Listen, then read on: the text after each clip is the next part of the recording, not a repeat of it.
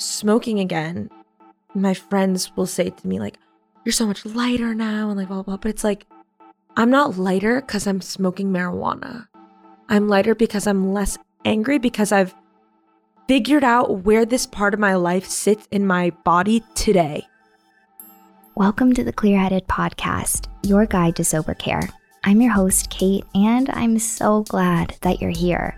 Maybe you're on your way to work or you're ready to wind down for the night. Whatever the case may be, I'm really happy to be here with you. All of these episodes drop in on people's moments of clarity surrounding their sobriety. Before we get started on this conversation, I want to ground each other with a little bit of breath work. Let's start by taking a big, deep breath in and out. Okay, let's get clear-headed. We've said it once, we've said it twice. We're kicking it off on the third week of saying that sobriety isn't linear. I want to take a second just to say that we do talk about some triggering topics in this discussion. Part 2 of this discussion involves Kelsey's choice to no longer be sober after 21 months of not having weed. Substances are always tricky. Some people might identify as sober and still smoke weed, but Kelsey doesn't. And we get into why. I just want to say that if you're on the fence about implementing a substance back into your life, I'd stop this episode and go talk to a therapist or maybe your sponsor. We don't want you to leave this episode under the impression that it will give you the answers you're searching for if you're on the fence about bringing something toxic back into your life. Okay, I think I've warned you enough now. Let's get into where Kelsey is now and why she made the decision to implement weed back into her life. So now let's pivot to where you are now, because this is what's so unique about this conversation is that we say all the time here that sobriety isn't linear, and maybe this pivot falls into that category. Totally. But also making choices that feel the best to you at the moment are important. And I think regardless of what those choices are, in terms of sober, not sober, sober curious, experimenting, I think they're all really relevant to like your overall health and recovery. Totally. So fill me in. Okay, so when I turned 10 months sober, okay, so obvious spoiler alert, I'm not sober anymore. Just cutting right to the chase. I do smoke weed again. But when I was 10 months sober, I remember being like curious. Mm-hmm. And less of because every day since the beginning of when I did get sober, I was like, how is this the rest of my life? How's this the rest of my life?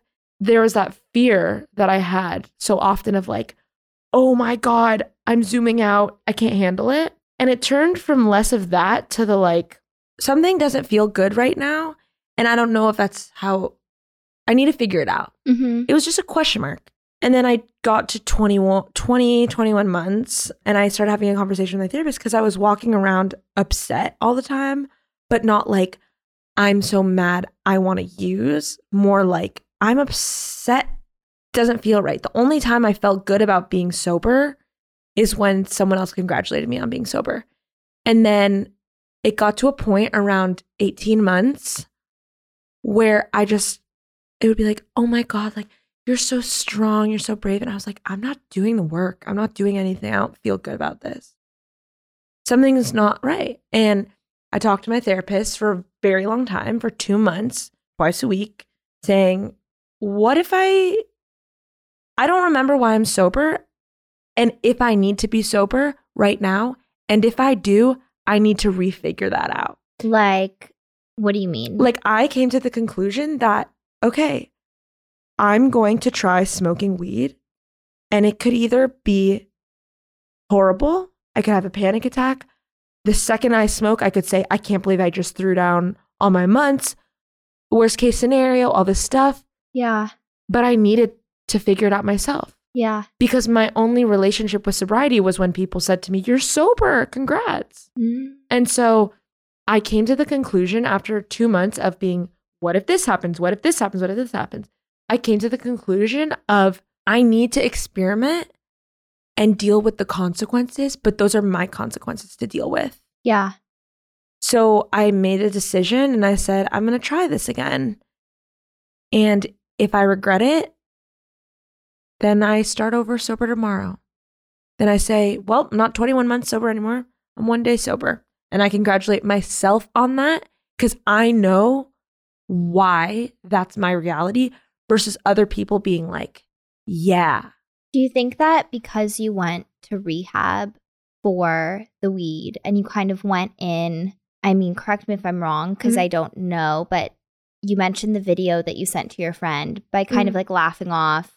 Is that the mindset that you went into rehab with? Yeah, 100%. I went into rehab being like, I know I'm most miserable I've ever been in my life and I need help. Right. But I didn't go, I wasn't like, I'm Kelsey, I'm miserable being alive, and I also have a weed problem. It was just like, I'm miserable. Oh, you have to be sober to go here? Okay, I guess I'm going to be sober kind of thing. Interesting. Yeah. Yeah. So then 8 months there, I was like, oh, my life is, I'm miserable. If there's like a pie chart of my misery, a chunk of it was because I was high all the time with no boundaries. My relationship with weed was, there was no relationship. It was just one in the one kind of thing. Right. And I think that something also to say now, I feel like I have seen people in my life and in the world go from like, I'm sober and therefore like I'm healed. And then to be like, I'm using again, like screw sobriety. Like that was never me, like blah, blah, blah. And then when I was talking to you the other day and you texted me sobriety is not linear. I've heard people say healing is not linear, grief is not linear. I've never heard anyone say sobriety is not linear. And I stopped dead in my tracks because I was like, that is it. Because, you know, telling people in my life, I'm not sober anymore. Some of the reactions are like, oh my God, you're throwing your life away, like blah, blah, blah. Maybe. But the bottom line is the only way that I decided that if I was going to smoke again, the only way it was going to work to whatever degree it will work, if it will work, is if I'm 100% honest and 100% accountable. Yeah. Because the reason why I said the people in the world, I've seen people in the world who I've looked up to because it's like, I see myself in you. And then they're sober and they're like, I'm not sober anymore. Screw you guys. Have fun in AA. Like, I love weed. I love like blah, blah, blah. And that's not what I'm here to say. I'm not here to say like, I'm not even saying like I'm California sober. Everyone's sobriety is their own. Exactly. That's not what I'm saying. Yeah. So I'm just saying like. So how has it been? It's been good, honestly. In an honest way, it's been good because I've been accountable. Right. There have been days where I've said to my therapist, like, I did too much this weekend. And the number one thing when I went into it, leaving treatment, I made a harm reduction plan just in case, like, if I want to do this again, here's a phone number of someone to call. Here's this, you know. And so I kind of made my own harm reduction plan when I decided I was going to smoke again. But I didn't want to be unrealistic. You know, it's not like I'm not going to smoke during the week, only the weekends, because the whole thing is like, I know it's there, which takes a little bit of the pressure off for me. Yeah. None of this is one size fits all, obviously, but it's mostly good. When I smoked for the first time, I was scared I was going to have a breakdown and be like, I threw it all away, but it's not linear. Yeah. So it's like, I can say to myself tomorrow, I'm sober again for the rest of my life, or I'm sober for the next 10 minutes. This week, I said, I smoked this weekend enough where I felt a little gross about it. So I'm not going to smoke for a couple days. And that's where I'm at. Kind of thing. I think it's important to voice that. And thank you for sharing it. Because it is like, I think in our society of sobriety, there's a lot of judgment that comes when people are ebbing and flowing and trying things on. And I mean, I feel like I've said it 1 trillion times at this point, but like shame doesn't breed evolution, kindness does. And so it sounds like that's what you're doing by experimenting. You're being kind to yourself. Whether it's the best thing, worst thing, okay thing, no thing, nothing. Right. Who knows? That's for you to know and your therapist and as with anybody else listening, there's no way to gauge anybody else's experience and try to make it your own. Mm-hmm. But what I hear is a lot of thought. Yeah. And I think that thought is what is missing when we're in our worst turbulence with any substance that we're using. Totally. I was never mindful of my drinking in a thoughtful way. Or having boundaries too. Having boundaries, really being able to keep those boundaries. Right. And I think what you'll learn and what will be interesting to see and what will be interesting to see in other people from their experiences too is if those boundaries that you create now are able to be long-term or if they can only exist in the short term. Totally. Because you have a therapist that you kind of flesh all this stuff out with, what are some of the questions that she asked you to really think about when coming back to something that was harmful to you in the past? Totally. I love my therapist so much. Love her. The way that our sessions usually go, because I'm so much of a talker, obviously, I find it really helpful to just not vent, because vent is a really aggressive thing to me, but just like talk until I get there a lot of the time. Yeah. And she'll like give me little like, what about this way? And I'll be like, yes, that way. And so for the 2 months that I was like, genuinely like, I'm putting this possibility on the table that I don't want to be sober anymore today. Ever since that, it was just me doing a pros and cons list every single day of like, and going, call it like playing out the tape. It's like, well, what if this was a fear? It wasn't a reality, but one of the things was like, what if my parents don't let me live alone? Or what if my best friend stops talking to me? Or what if I hurt someone's feelings by saying this? Or what if I disappoint? Or what if I screw up badly? Kind of thing. And the only way that I could get to the next step of reality is by going through every single one of the scenarios I was scared of and playing the tapes out and being like, well, what if your best friend is mad at you? Can you recover from that? What if this happens? Well, then I don't want to do it. So then there's your answer. What if this happens? I'll be upset, but I'll be resentful towards that person. It all has to do with playing the tapes. And so she would help me play the tapes out and kind of be like, and she would say to me, because she knows that I would kind of look for her for approval, for her to be like, go for it. But she's never going to do that. Just as no one in my life said to me, you know, I think that's a good idea. You should stop being sober and start smoking weed again. Right. Remember when you were sick in the hospital? Like, go there again. Right. No one ever said that to me. But my therapist said the thing that the people in my life said as well, of just like, are you the most prepared for the worst? Which is scary, because the answer is no. You're never prepared for the worst. Just like you were saying, when we're in rock bottom, every single time I've been at rock bottom, I've never been like, let me think this out for a second and see if like this is a good call. Right. Never. It's why you do the work before, and you also say, however, because especially with something like weed, with alcohol, any altering substance, anything you've ever had a bad relationship with, it's like driving a car. I can get my driver's license. I can wear my seatbelt. I can turn the radio off. I can drink coffee. There's a possibility that I will bump into another car. Right. Just because you're driving a car. Yeah. But I have to be prepared. I have to have insurance. I have to do all this stuff. It's all about me. Yeah. Which all of this is. But it's like, it's scary. And the worst thing that I could have done was say, it's not a big deal. I'm going to do it. And the only way that I could go into using again with a clear conscience is by saying, this is not an off-the-cuff decision, which is why I took 2 months to decide. So going, because that car metaphor thing is so good. Why was walking so bad that you wanted to take the risk of getting in the car? That's good. Whoa. That's good. It's really good. You should write that down. We should write it together. Let's do it. I was so resentful, and I wasn't resentful at the fact that I couldn't smoke weed. I was resentful at the fact that I was under the impression, and this feels embarrassing. It's not embarrassing, but it feels embarrassing to say. And I'm sure I'm not alone in this, but there was a huge part of me that was like, well, you promised me that if I got sober, all my dreams would come true. That's how it felt for a really long time of like, well, I took away this and it was so hard. And even though I'm still doing it and I'm still miserable, I'm still sad and I'm angry. I was really angry, as I believe all sober people are at one point or another.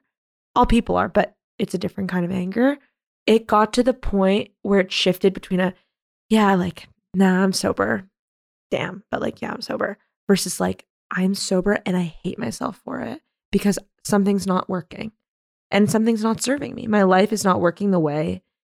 And something my therapist said is that for months, more than the 2 months, since 10 months of sober, and I was 21 months sober when I decided to stop. From 10 months to 21 months, I walked around all day. All I could think about was that I was sober, but not in a constructive way, in a resentful way.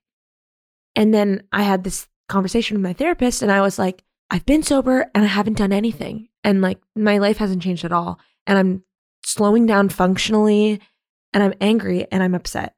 And she was like, well, maybe because you spent the last 11 months being so upset about being sober that you haven't done anything else. And I was like, yeah, it's exactly what it is. All I do all day is be upset about this. And I couldn't come to anyone and be like, I think my life will be better if I smoke weed. But I came to myself and I was like, I'm so upset constantly that something has to change.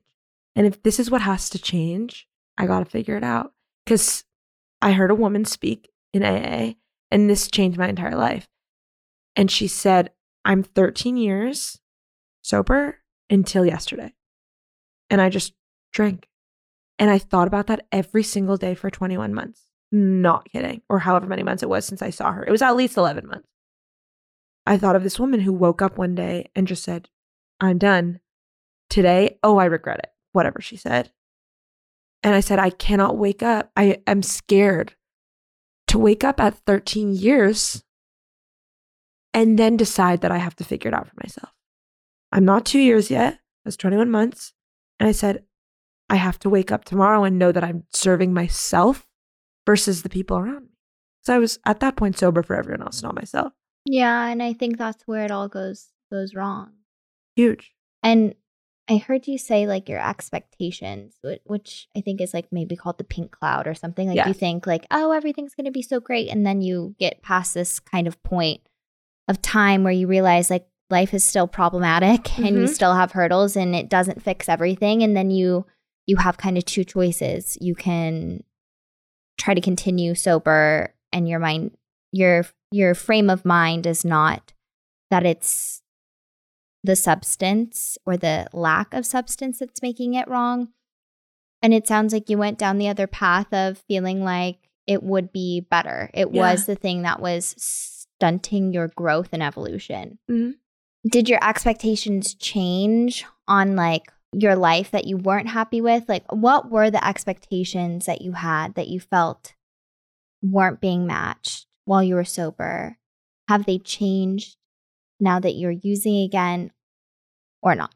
Well, when I got sober originally in treatment, it wasn't a sham or anything like that. But in my head, I was like, oh, the missing piece to my life being bad is I need to be sober and then I'm going to do everything I want to do. All my dreams are going to come true. I'm going to be a functioning human being. I'm going to be happy. I'm going to have the life of my dreams as long as I get rid of this one thing. And then being sober made me feel proud of myself for accomplishing that. Mm-hmm. But then when that pink cloud went away, I was left with the reality of like, I'm sober, but I'm not doing anything. I went into treatment. A big reason is because like I felt I couldn't function. I couldn't get out of bed ever. Couldn't brush my teeth, couldn't do anything. And although over the past 2 years, I got out of bed and I brushed my teeth and all those things, in my core, I wasn't happier. Mm-hmm. On levels, I was 100%. Right. And I also want to say, like, when I decided to smoke weed again, and now that I have been smoking weed, there's no part of me that's like, well, it's because it's medicine. and it's making me happy. Right. It has nothing to do with the weed itself. Yeah. Everything but nothing. You know what I'm saying? Right. But it's more of just like this part of my life that's labeled abstaining from weed. Because my therapist made a point to me, even before I started smoking weed, she was like, you're not sober anymore, you're abstaining. And that's when it was like, who am I doing this for? Yeah. So, yeah. And I didn't like it at first. I was mad at her. Because you were like, how dare you take away my label? Especially if I'm still sober. Right.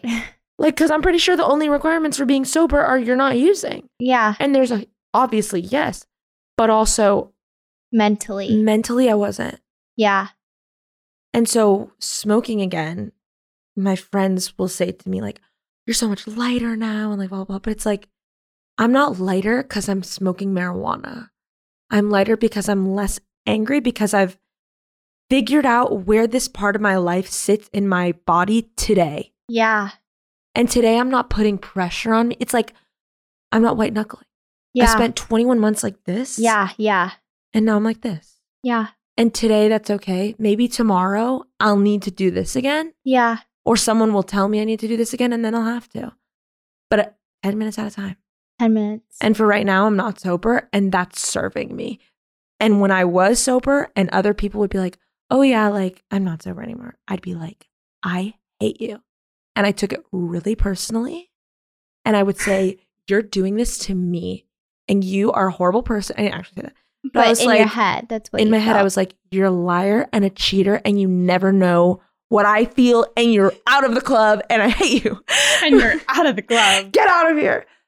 And then, so when I decided to get sober, I was like, oh my God, I'm a liar and a cheater and I'm out of the club. Which is true. Because when you decided to not be sober? When I decided to not be sober, I was like, I'm giving up the perks. Because there are perks to being sober. Totally. Duh. But I'm giving up the perks that mattered to me even when being sober didn't. I love the attention because I love attention. I'm a Leo and I love attention. Happy Leo season, everybody. But it was really hard for me to put away my chips and say, I don't know what to do with these. And to tell people in treatment who text me, oh, happy 22 months. Like, even you, Sarah. Yeah. It was like, ouch.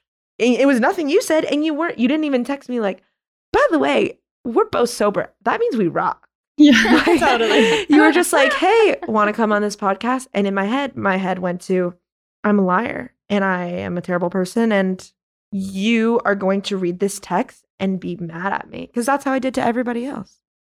And I get it. And all I can say is like, I'm not the number one thing in saying I'm not sober anymore.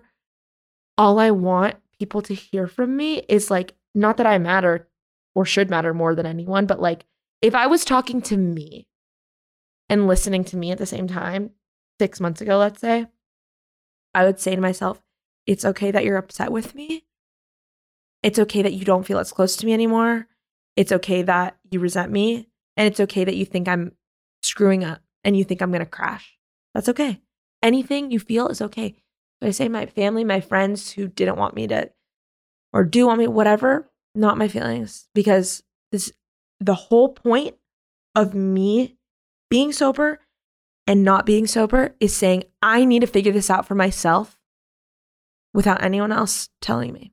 I think that that's healthy. And I think you're anything but a liar because of your vulnerability, your honesty. This is not an easy conversation to have. It's probably not easy texting two sober girls saying like, I'm not sober anymore, but yeah, I'm like, want to come on our sobriety podcast? You're like, here's the thing. I'm actually not sober anymore. And I was like, yeah, cool. Sobriety's not linear. That was insane. What too. I can say that I think you are is true, honest, and exploratory. Ooh, that's a word. Thank you. And I think that you're exploring yourself. And that version that you're in right now might not be quote unquote sober, but I think that your intention is still true to finding out how to live a life that doesn't revolve around a substance. Yes, that's it. Everything has a place, and where is the place? And before, there was no separation between weed and myself. Even when you were sober. Because when you were sober, you were just thinking the whole time about how you couldn't do something. Exactly. So your life and thoughts still revolved around that thing. Exactly. Yeah. And if there's a point in time later when you're sober, it's going to be because you've decided this actually doesn't serve me and I don't want to do it. Not It's because you looking something really bad happened. You have to go to treatment. The substance separate from you and walking away from it and not tethering it to you and trying to ignore it. Exactly. So I'm excited for what you figure out, what you uncover. Yeah. And I really, really appreciate your honesty. I'm so grateful. And I could come back on the podcast in 1 week and say, oh, I screwed up. I have to be sober. I'm 1 day sober.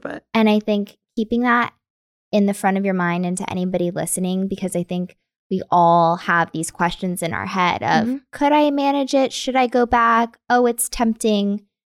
This, that, and the other.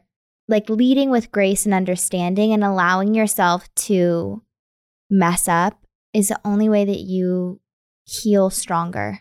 And genuinely. Yeah. And I think always we go back to saying it out loud. Yeah. Yes. Like if you're really repeatedly thinking about something like, oh, I wonder what it'd be like if I drank. What the reason you've been able to do this, like in a way that's you have grace with yourself and you're not just like, oh, I relapsed. And it's because you said it out loud. You talked to your therapist about it. You really thought about it. And like you vocalize those internal thoughts. Mm-hmm. And so always to be reminded of like, just say it out loud. Like it's always totally okay if you're feeling like you want to drink and you just say that out loud. Yeah. Yeah. It's like the first step. It doesn't mean or using anything. A substance. Yeah. Yeah. Doesn't mean that you did it. Or that you have to try it. Yeah. Or that you're backsliding. It's literally just a thought. And they're all valuable, all the thoughts that you have. Yeah. Okay. Well, wow. What a combo. Thank you for listening to Kelsey's journey with us. We are back on track next week to sit down with somebody who is sober and they jump into their moment of clarity over a path that is actually super linear, over 13 years of linearity to be specific. Do you want to enhance your sober care routine? Head to clearheaded.co for tips, tricks, tools, and more on this episode. And if you're someone who likes to watch podcasts, we are on YouTube. Clearheaded Podcast is sponsored by Free Spirits. Head to drinkfreespirits.com and use code clearheaded20 for 20% off your first order. This episode was recorded at the Wave Podcasting Studios and produced by Alexis Archuleta. All the music used was created by Honeydew. Oh yeah, we have a Spotify playlist too. There's a lot to check out. Anyways, see you next week.